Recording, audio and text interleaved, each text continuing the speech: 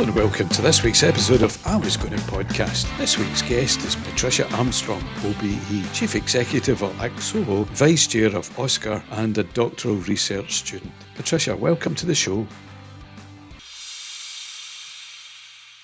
Good morning, Pat. Thanks very much for joining us here in the I Was Going to Podcast. We very much appreciate you giving us your time today. You're a very busy lady, so the time, as I say, that you've given us is very much appreciated. Pat, one of the questions that we've asked all our guests, Callum and I really would like to ditch this question, but unfortunately the pandemic has other ideas. The very first question is really, it's a highly unusual time. And how have you found it, and how have you managed to find keeping yourself busy during this unusual time? Hi guys, and thanks very much for the invite. I'm delighted to be here and to tell a bit of my story. How have I been and how am I keeping myself busy?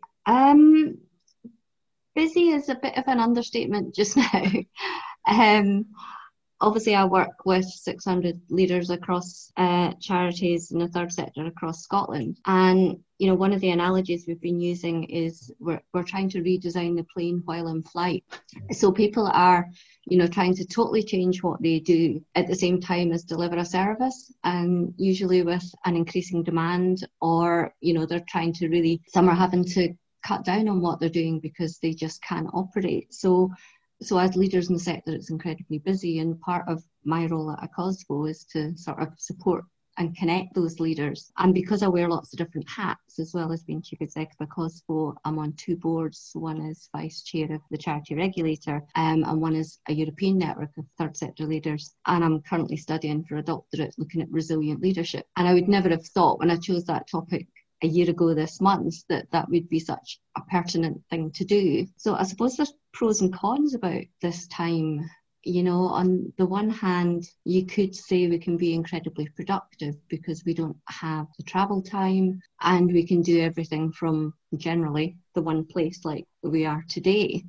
But I think there is something on the challenge of having the reflective time when you go between meetings, and the energy that you get from meeting people. Most of my job is about bringing people together and, you know, sharing stories, making connections. And there's a different sort of energy when you do that in person. So, and I suppose the other thing for me is around the work-life integration, which is a term that I like to use rather than balance, because I think it is all integrated these days, and especially if you have a real passion for what you do. But I think certainly for a lot of leaders in the sector just now, they're finding they're having to think more carefully about the boundaries and make sure they think about themselves as leaders. And I know I've sort of gone off topic a bit about the sector, but you know, I think I'm one of those leaders that are finding it like that. I'm very much trying to focus on my organisation and my people and how we keep everything going and everyone well. But I think what I've been saying to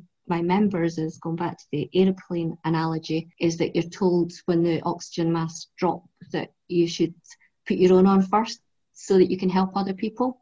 And I think that's what we've been starting to do, is looking at the well-being of the leaders, because quite often they're the last people to look after themselves. So I'm trying to make sure I sort of walk the talk on that one as well. Great analogy there, Pat. I really like that. I've worked in the voluntary sector for large parts of my career. I'm very much conscious of the annuality of funding and how reliant the sector is on that.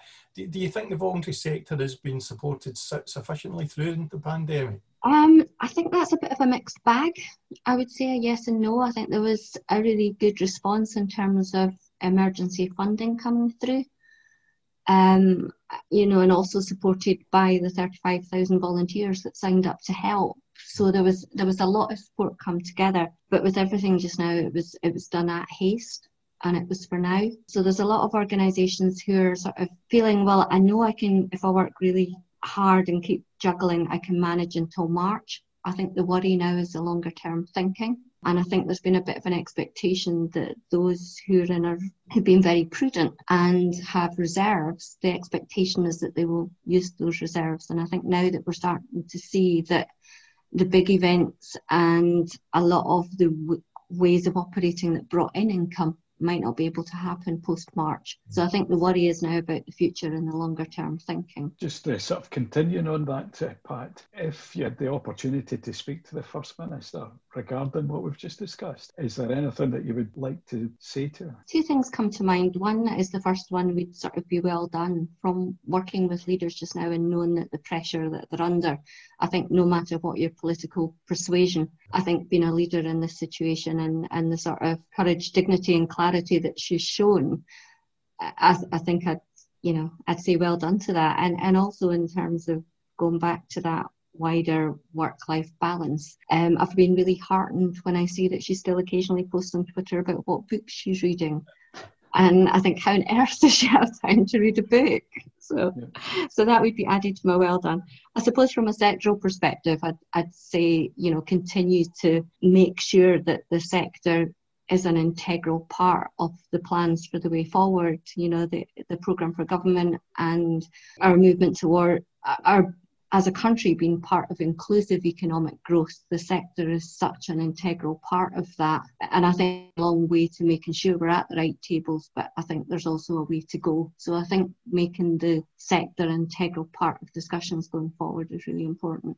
It's interesting. I was having a chat with my son yesterday about Nicola Sturgeon, and we were just having a large debate about a number of different things, non-political. And he said, I've actually got Nicola Sturgeon's sister on Facebook, and he said there was a very poignant statement that she said. She just said, could you leave off my sister a wee bit? She's doing what she can. And I think behind that speaks an awful lot that there's a person behind the First Minister, and I think that was very pertinent. And I think I wrote a blog in the first couple of weeks of the pandemic, which was about leadership and being human. Yeah. And it was about that. We're all worried about our elderly parents or, our kids or our jobs or their jobs, and, always having that sort of face of being the professional leader isn't particularly helpful, because it doesn't let other people open up and share their concerns and,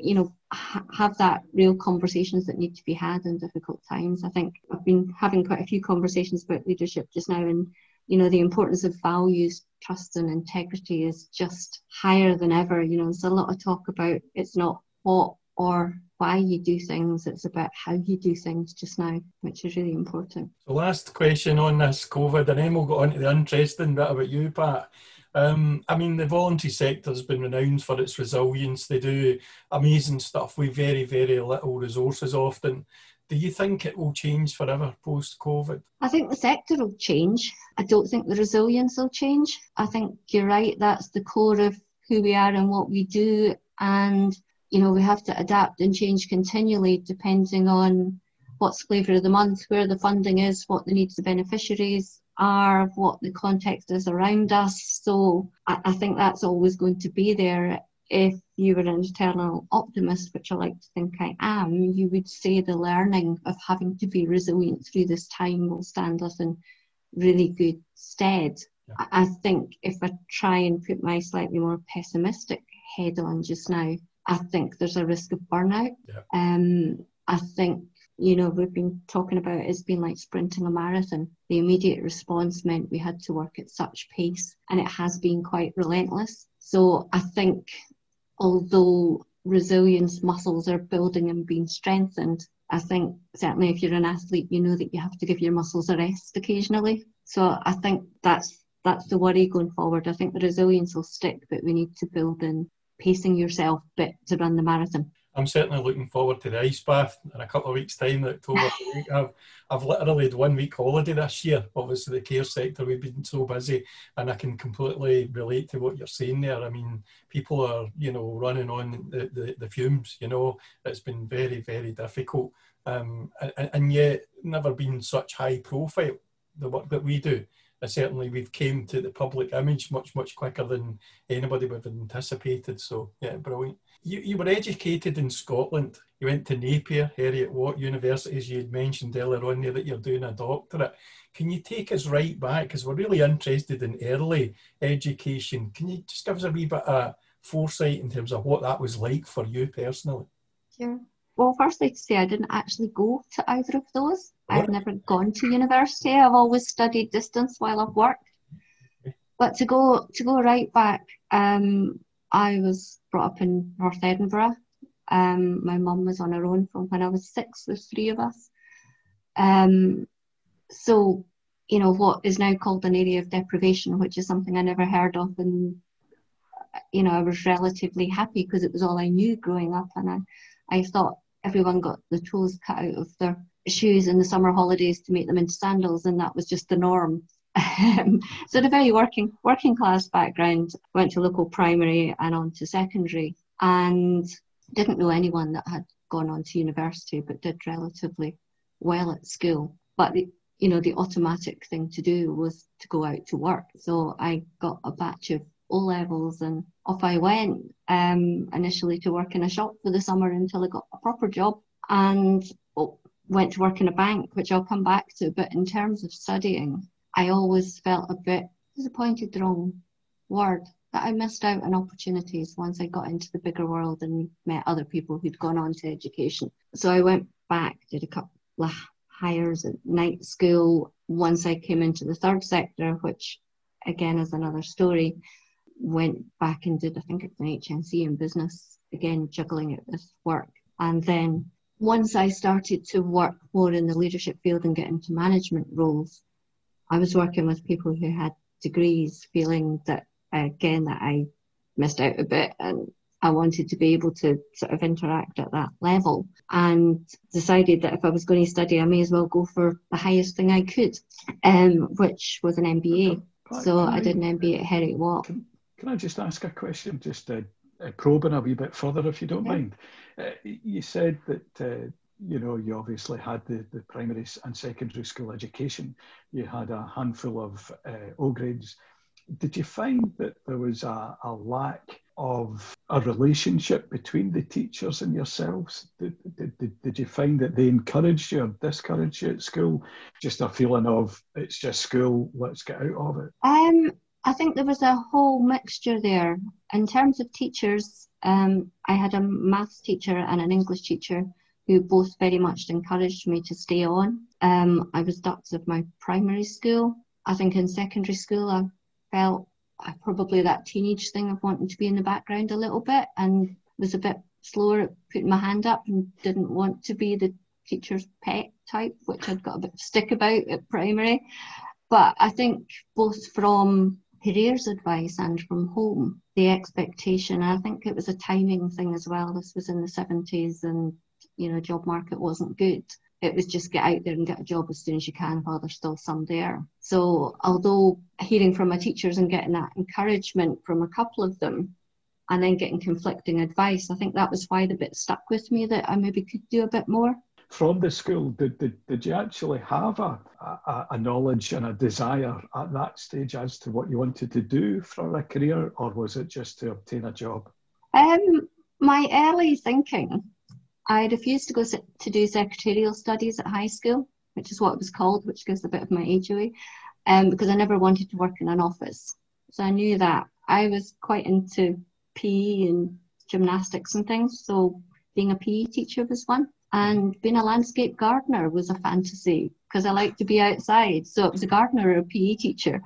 And I hadn't really thought much more than that. But when the time came, and there was part of me felt I was still young to be making that decision.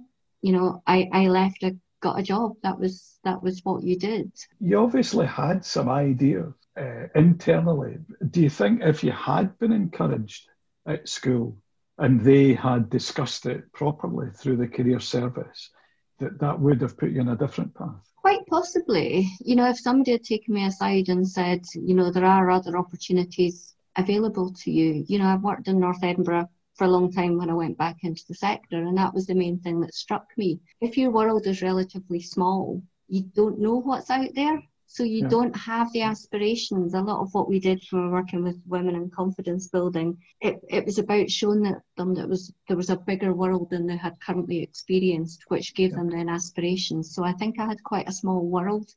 So I didn't know there was aspirations out there. But if someone had sat me down and possibly spoken with my mum and stepdad, or just opened up that world a little bit, Yeah. I might have felt a bit braver and more supported. I'm fascinated, Pat, because we had Kenny Logan on as a guest a couple of weeks ago, and he had a fascinating opinion of schools. He is dyslexic, and he hadn't really had it diagnosed until later on in life. But going through and reflecting on his school, his comment was that teachers really should be able to see the star in every child, and that should be part of their job. And that really resonated with Callum and I when he said that, because that's exactly what we would like to be able to do. That there are people that just don't have that ability, whether it's because they've not got the correct peer group to be able to identify what might be appropriate pathways. Yeah. But we should have a structured service provision that allows that star in inverted commas to be seen in every individual. Yeah, no, definitely. I like that way of thinking, and not everybody's academic, and I didn't particularly see myself as academic, but so seeing the whole person and being able to encourage that. I think in those days, career guidance didn't really see the whole person at all. It was just, here's the jobs that are out there, here's what scores you've got.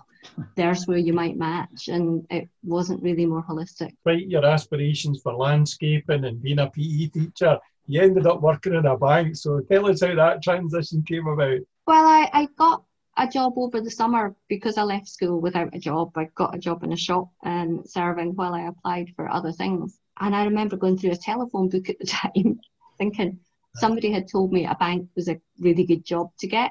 And I went through a telephone book and wrote to some banks, which is what you did in those days. I'd never been in a bank in my life before. I think Provichex was the nearest that I'd got to, if you remember those.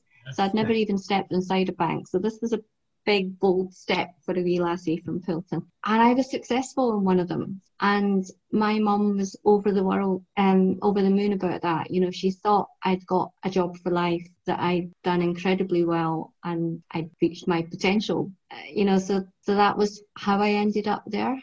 And I ended up there also feeling I had to learn incredibly quickly. I didn't speak properly. I didn't dress properly. I didn't go to the right school. I didn't know the right things I should be talking about. So it was a huge learning of jumping into another world. And I think to some extent that fascination has stuck with me, because a lot of what I do now is bring different worlds together and try and connect people between them and learn from them. I'm absolutely gobsmacked at what you've just said there, Pat, because I think that speaks volumes of humanity. And so much as you've just described yourself as not wearing the right clothes, not speaking the right way. And I'm always sitting here ashamed that our society has such a feeling that you've got to be put into some form of box to be able to aspire to working within a bank. As you say, I think the world has changed a bit. I think a lot of those boundaries have softened. In those days, women didn't do banking exams, although I did ask quite a few times and didn't get senior positions, and you left if you got married. So it was a different world, and I think, the class distinctions, if you like, were much more obvious. Somebody like me didn't normally get into the bank. I don't know how I winged it in, but I did. The one thing I would say as well, Pat, is that I don't think that's necessarily changed for certain communities. The journey towards success is harder depending geographically where you're born. I don't know if you're aware that there's a Holyrood baby that the Scottish Government pulled all the statistics together to actually prove that. You're far more likely to be a victim of crime, be a teenage pregnancy, a whole load of different statistics that prove just because you were born in that street and not that street, your life chances are diminished as a result. So that is very much true. It might not be as in your face as it was when we grew up, but the principles are still there in society. It's still unequal because of the postcode that you're born in. Yeah, I would agree totally. You mentioned that your mother, when you'd managed to achieve the job in the bank, did you find that your family and friends encouraged or discouraged your career aspirations in those days? Again, it was a bit of a mixture. I remember in my I think it might have been primary school leaving book, when you went around and got lots of signatures, my mum also wrote a message for me, and it was aim for the stars and you'll get there.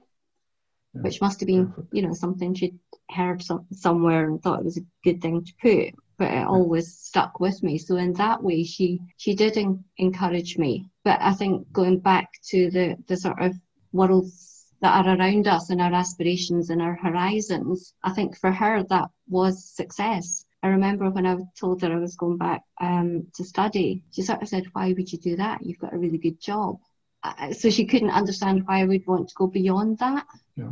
So I think it depends on your horizons and, you know, your world about where you see that ceiling is. Yeah. And I suppose a really encouraging thing about that, Pat, is that you've done exactly that. You've aspired to more than that. So the environment that you've grown up in has obviously given you the encouragement and confidence to want more. Yeah, I think there is that. And I think there is something there's something inherent in all of us, especially when we start to have children, that, you know, you want your kids to have wider horizons and more opportunities. And I think that's certainly one of the things that's driven me. And I think there is something about always wanting to challenge yourself and take the first tiny steps sometimes, and that opens another door, which opens another door, and sometimes you suddenly realise you're off. And so when you reflect back on your career then, Pat, what are the things that you're most proud of achieving? I suppose it's not really my career, but I can't help but say my kids. You know, I've now got 2 grown-up, well-adjusted kids who've done amazing things in their own way, probably despite the parenting they had as much as because of. So I'm very proud of those.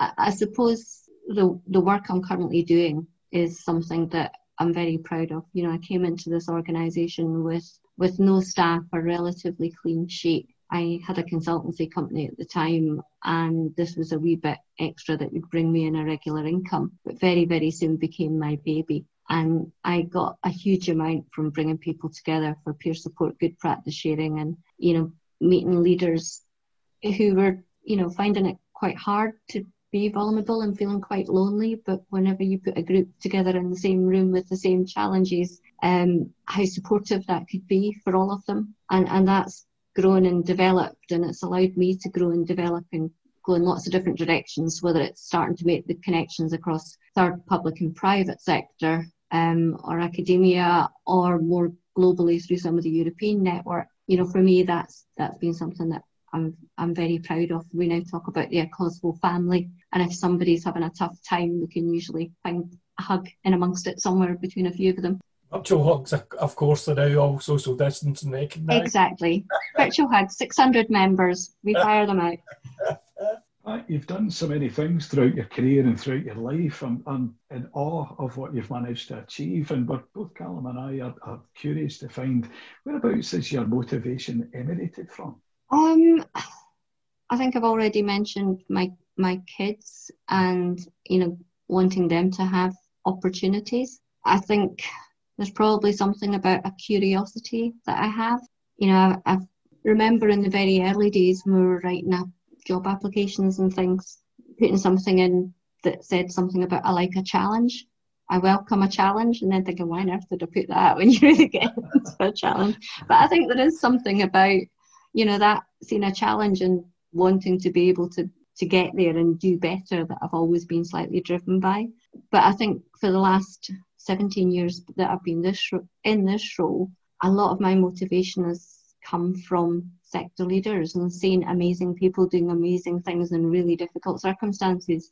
And I know that I'm really, really privileged that my job means I'm continually meeting these people, and I've had some really good opportunities through that to be on things like global leadership programs and European leadership exchanges that just totally inspires me when you meet people that are, you know, just doing amazing things. And that opportunity to travel a couple of years ago, I did a charity cycle across Nepal, and you see that different world and how people are still managing to make a difference and care for each other.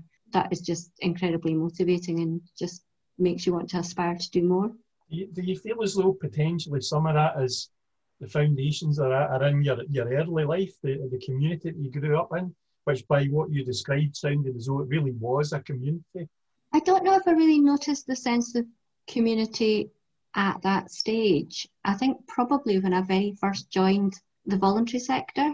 Yeah. I'm trying to think whether to tell a very quick story, which is, you know, I was the career woman. I went from working in a bank to working for Ferranti's, which was big avionics company, and I was a career woman. I had my first child. My mum was a childminder already, so she was my childminder. And she took seriously ill, and I had a younger brother by then, so I just had to give up work to look after my own kid, etc. Ended up doing childminding, and ended up finding that there was a community sector out there that I didn't know existed, because I got up every day and went to work, and that could support me in lots of different ways. And then I ended up working in it, and almost seeing it was a women's project. I was working with women in very difficult circumstances. But when you saw the steps that they took out of the difficult circumstances, that was just incredibly inspiring. And I think that motivated me to work in that field and to do more of that. I took a small sort of break from the voluntary sector and very quickly come back in again. And the way I described it, it felt like coming home to me, because I just got it really quickly. And it's so easy to identify the part of you inside to motivate yourself to want to do that, want to be part of it, want to make a difference, want to leave a legacy. And certainly when I reflect back in my career, the things I'm easily most proud of are the things that I've done whilst working for charities and in the voluntary sector. So I really get that. Have you read any inspirational books that have motivated you? The one that comes to mind, and I'm hesitating because I'm trying to read so many books just now in terms of my studies, I'm really struggling. When I first went to that very first women's project, somebody, the sort of Bible of the time was feel the fear and do it anyway. And there was some things in that really stuck with me. I think I do an awful lot of speaking and things, which I could never have imagined in those days. But that taking the first step, knowing it's going to be scary and that it feels scary, but it's okay to do it anyway and feel that fear. And there was another bit in that around the sort of pendulum way of thinking, that quite often you bounce between, I don't know, being really terrified or really enthusiastic, but you will eventually get to a middle point, and that works for lots of different things. So that's made me more comfortable with those extremes of feelings sometimes, that knowing that you have to maybe bounce across that pendulum to find a space in the middle that you're comfortable with, which might not necessarily be in the middle. So that one stuck with me. And you're obviously an incredibly busy person, Pat. We're always asking our guests, do you find time to manage both your physical and mental health? I do, not as good as I would like to. I sort of run, I do yoga, I cycle, and normally the way I force myself to do that is at the start of every year, I book things all year. I'll book 10Ks, a half marathon, a big cycle somewhere, and then that forces me to train. So I can't not. Obviously, everything's been cancelled this year, so it's been a wee bit of a challenge. But being home means I don't have a commute, and there's pros and cons. It means I don't get to cycle to work, but I do have an extra half hour in the morning that I can do a bit of yoga. And I do find that when I've been sitting in front of a screen all day, getting out for a run at the end of the day just makes a big difference. But I had started to build it into work, which is an area I'm really interested in. We had chief exec walks, chief exec cycles, that whole argument, you don't have to be sitting around a boardroom table to interact. And when you're having difficult conversations, being side by side is much less confrontational than sitting across the table. So we'd actually tried to bring a lot more activity into things that we did in terms of the way that we worked. So I do think that wellness is really important. One of my previous employers that I worked for, Pat, they encouraged a walking meeting, which I thought was a great idea, getting out and about when it allowed, but still chatting over what it was that you wanted to do that you would have sat in an office and done. I really encouraged that. Definitely a way to go. The other one I've tried just now is Zoom meetings on a wobble board, when you've got a 4-hour board meeting, to try not let anybody know you're standing on a wobble board. I'd recommend it. Well, I've nearly stood in the dog a few times. I don't know if that counts. Okay, so you talked, Taylor, on there, Pat, about setting out your challenges for the year. Do you consciously set visible business and personal goals as well? That's a bit of a yes and no. Business-wise, obviously, we'd write our strategy and have our objectives, and they're very out there. But I must admit to being very much a list person and a diary person. My daughter gives me a hard time about it every time I say, let's get our diaries together. And she's like, oh, Mum. But that's what keeps me right. I continually write lists. I like to tick things off, and that's personal, professional, well-being. I'm not so good at it now. It goes in phases, but one of the things I was encouraged to do early on was put time for you in the diary, even if it's just an hour, to step back and think big. So I do have various different things that I try and keep myself to set the goals, but the main one is just being able to tick up lists. And my kids still joke at me. I have about 3 different notebooks for each different thing that I'm working on, whether it's personal, business, or other stuff. Who are the 3 people that have inspired you the most throughout your life? And if I can ask why? And I suppose I would have to say my 2 kids, and probably my mum. My mum, because, she did in those very early days say reach for the stars, and she might have had different stars in mind than what I did. She did encourage me to go try things. And she did manage through a very difficult time when, she had 3 of us, not a lot of money, and being a single mum had a bit of stigma attached to it. And, she carried on and pulled through that. And she's now a very feisty 84-year-old who continues to give me a hard time and asks if I'm eating enough. So my mum and my kids too. My son was very not academic, very into extreme sports, and he's now blowing things up on oil rigs and travelling the world. And my daughter's had a few health issues, but is now a respiratory physiologist and has been pulled in to do emergency work in COVID wards. And at 24, some of the emotional things she's having to deal with, I'm incredibly proud of. So I think it's been close to home, as well as all the amazing people out there that I'm working with. I'm going to throw a wee surprise question in here, if that's okay, Pat. It's something that we ask most of our guests, and we love to see the reaction. Do you think of yourself as being successful? It still grates with me slightly, because I don't really like all this stuff about imposter syndrome as a thing, and it's one of my challenges to myself has to be to try and own it, because I see other people owning it really well. But there's always a bit of me that's, the wee lassie from Pilton that I think, why are people asking me to do this or calling me successful? I've just dodged and dived and done my best. So it doesn't sit comfortably. And I think that's one of the reasons we ask it, Pat. I think what Stuart and I are trying to do with I Was Gonna is actually make it that people understand it's okay. It's okay to want to be a success. In Scotland, it's kind of bred into you, don't get above yourself. And it's amazing how many very, very successful people struggle with that acceptance of their own success. And Stuart and I would like to change that mindset, even just a wee bit. We don't want to be brash and bragging, but it's okay to say, actually, I've done a really good job there and I'm proud of myself. Yeah. That's a lesson for all of us. Pat, there's 2 final questions under. What's the best piece of advice that you've ever been given, and what piece of advice would you like to pass on to the next generation? I think the best piece of advice I'd ever been given, and it was at a time when I was managing a community centre with a huge amount of different people using it, was that you can't please all of the people all of the time. And if you can please most of the people most of the time, you'll be doing a good job. Because I tend to, I think I was a bit of a people pleaser, and feeling that if I couldn't keep them all happy, where they were all using the same space, and whenever you did something for the kids group or the older people's group or the Pilates group, you upset somebody else. There was no way. And just realising that was a huge piece of advice that sort of stuck with me. So the next generation, I would stick with my mum's one of reach for the stars. Like, your stars might actually be further away than you first see. It's that thing when you look up at the stars, and the longer you look, the further away you see. So, keep going in that direction, I think.